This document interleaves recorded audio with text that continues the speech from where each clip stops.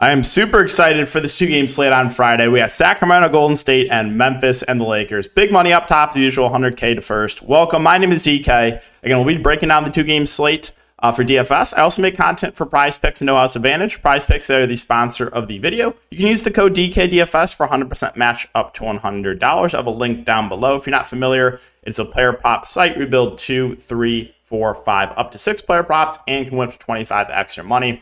They have every single sport you can think of. You can mix and match sports. So, again, if you want to give it a try, make sure to use that code. And if you're looking for more in-depth content for DFS or more picks or Prize Picks, you can check out my Patreon linked in the description. Had a phenomenal day on Prize Picks today. Full swept the board. Love to see that's open to keep that going for tomorrow. Also be posting Ladder Challenge Day 2 on Twitter tomorrow too. But let's recap my lineup here from tonight from the showdown slate. So I played very light tonight. I just played a couple tournaments and did cash in both. So I went to Trae Young captain with Tatum. Went to low-owned Horford, who paid off in a big, big way, as well as Brogdon. And then Bogdanovic was a little bit disappointing. And then Okongwu to round it out. So, I ate some chalk at the top, but, my value plays were a bit lower-owned. Okongwu, Bogdanovic in the 20% range, as was Horford. And Brogdon barely over 30%. So I left a little bit of money on the table as well. So I felt like I had a relatively unique lineup. But yeah, still solid day overall. Again, didn't put much action in, but full swept the board in Prize Picks, made like $300 profit there, something like that. And made a little bit of money on Draftkings too. So that's a recap of everything. Oh, one more thing too. Is I took a lot of heat for the Dillon Brooks thing. So number one, I think, I joke around a lot. I obviously know that Dillon Brooks is awful. He sucks, right? Like, we know that. Like, everyone knows Dillon Brooks is awful. But here's the thing, right? I play bad players in DFS all the time. If they're underpriced and they're going to see minutes, yeah, I don't care if they suck. Like I said, I play awful players all the time in NBA DFS.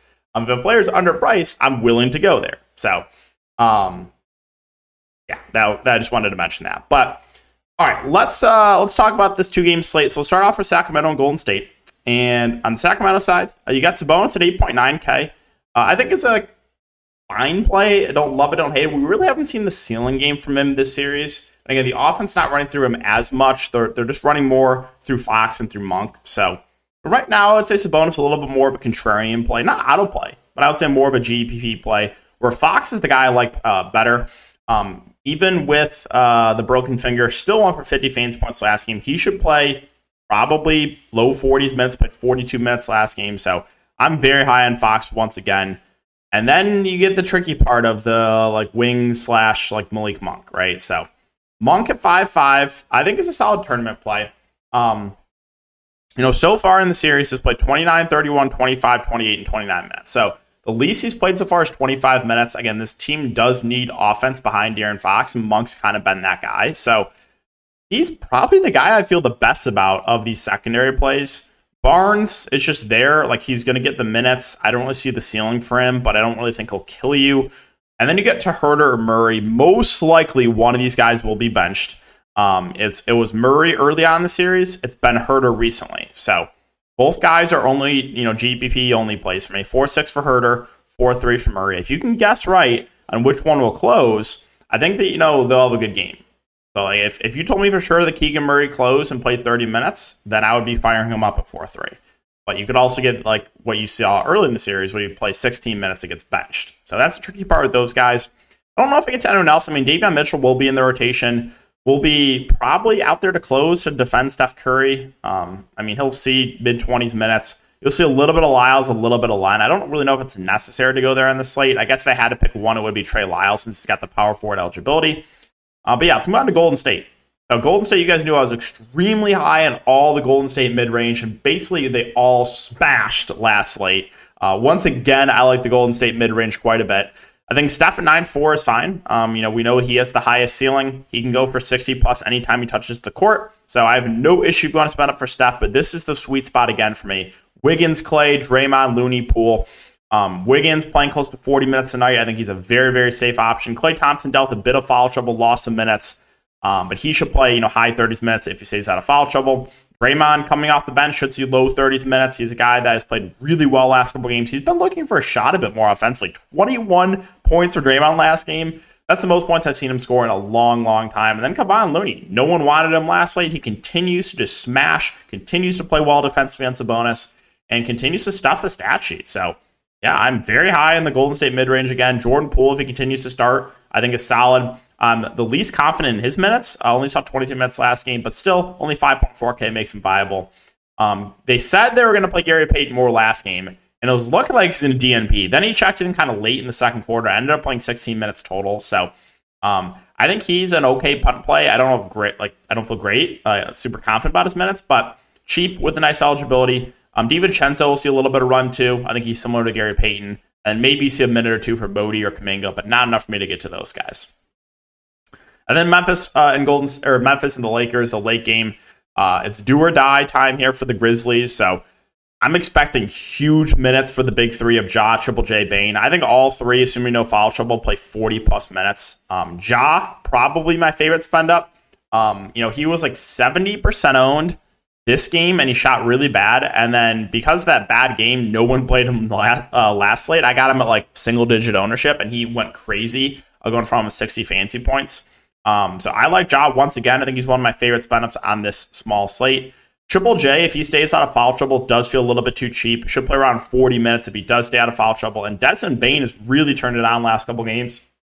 47, 43 minutes for the last couple. He's playing massive minutes, 50 bomb back-to-back games. So I think Bane might get the most ownership because of those recent games. But yeah, I think the big three looks really good here for Memphis. Xavier Tillman only played 31 minutes last game. Did botch a couple easy layups, but I think he's a relatively safe play in the mid-range. He's one of their better defenders. He can defend AD, can defend LeBron, so I think he's pretty safe. Again, Brooks has been horrific, especially as chalk last slate. He shot awful. I think that's going to lower the ownership on him, but if you give him mid-30s minutes, like, you can't expect him to continue to shoot like 20% from the field. Like, he's going to have a decent shooting game here and there, right? And if you get this game where he shoots like against New Orleans, like, he can go for 40+. So I know he's been awful, and I know everyone hates Dillon Brooks, and no one likes him, but he's still cheap, in my opinion. It's still firmly in play for me. I don't care. You got to have short-term memory. I don't care what happened last game. Right? Does not matter to me whatsoever. I know he's been awful shooting this series. Don't care, right? Literally plays no effect on how I'm going to approach this slate. And that's what you have to do if you want to be a successful DFS player. You cannot have bias like that, right? You just have to forget what happened last slate and move on. Not saying I'm going to play Dillon Brooks, but I think he's still a good value play. Tyus Jones is 3.9. I mean, his minutes have been down. He's not really playing much alongside Ja. Nard's an intriguing one. I mentioned this in the Patreon stream last night, how I liked him as a pivot off of chalk Dillon Brooks because no one was playing Kennard. He was like 0.5% owner. He was projected for no ownership, and Dillon Brooks was massive chalk. And I was like, all right, there's a couple outs here. Number one, Luke Kennard plays really well, shoots well off the bench, and they extend him. Or Dillon Brooks gets in foul trouble, because Brooks is in foul trouble almost every game. And Kennard was playing really well. Then he got in foul trouble, and then he got injured. So if he's available, I think he's an intriguing tournament play because he's a guy that can provide that shooting for Memphis. So I definitely have interest in Kennard if he's available. If he's not available, you probably see a little bit of run for Conchar, a little bit of run for Roddy. Aldama will see a little bit of run too at 3.3K. Those guys are all punt plays. So, yeah, no real strong takes there.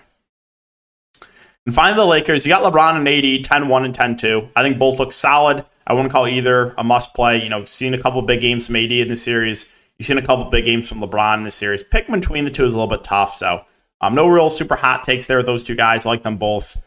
Reeves, I think, will be the most popular play in the Lakers, as he should be, in my opinion. A 5.8K still. Should play high 30s to low 40s minutes. Played 40 minutes last game, even in a blowout. He's stuffed in the stat sheet. He's playing extremely well. I like Reeves a good amount. D'Lo at 5.7, I think, is solid. If he plays well, can play a little bit more. We have seen his minutes get limited a bit at times, but a little bit of lower floor than Reeves, but a similar ceiling, in my opinion. Rui Hachimura, more of a contrarian play. He's finally not shooting 75% from the field, and look what he's done last couple games, right? So, still think he's playable, but I would just rather get to D'Lo or Reeves for a little bit more. Vanderbilt should see around 20 minutes. I mean, he's a fair value play. Schroeder should see around 20 minutes as a fair value play. He was really bad last slate.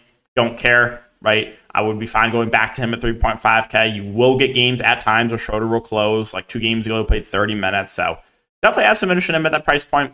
And then I wanted to mention this. I think the Lakers might switch up their rotation here. Troy Brown and Malik Beasley have played awful this series. Just awful. I have a slight hunch you might see a little bit of Lonnie Walker. Now, this is a really high risk. But Lonnie Walker did check in there late in the fourth quarter of the game, played 5 minutes. Before garbage time, right? Before it was over. So, I just want to mention, I don't think I'll be able to pull the trigger in my single entry. But in a large field tournament, little sprinkle of Lonnie, right? Because if he's in the rotation over like Beasley or Troy Brown, and he gets like 10, 15 minutes at no ownership, never know, right? So I think you might see some Lonnie Walker tomorrow. But yeah, so that's going to wrap it up for the video, guys. As always, I appreciate you guys for watching. I'll have the prize picks video up after this. And then again, I'll be tweeting out a ladder challenge day 2 tomorrow as well. So yeah, enjoy the rest of your night. Ready for Friday's slate. And we'll see you all in the next one.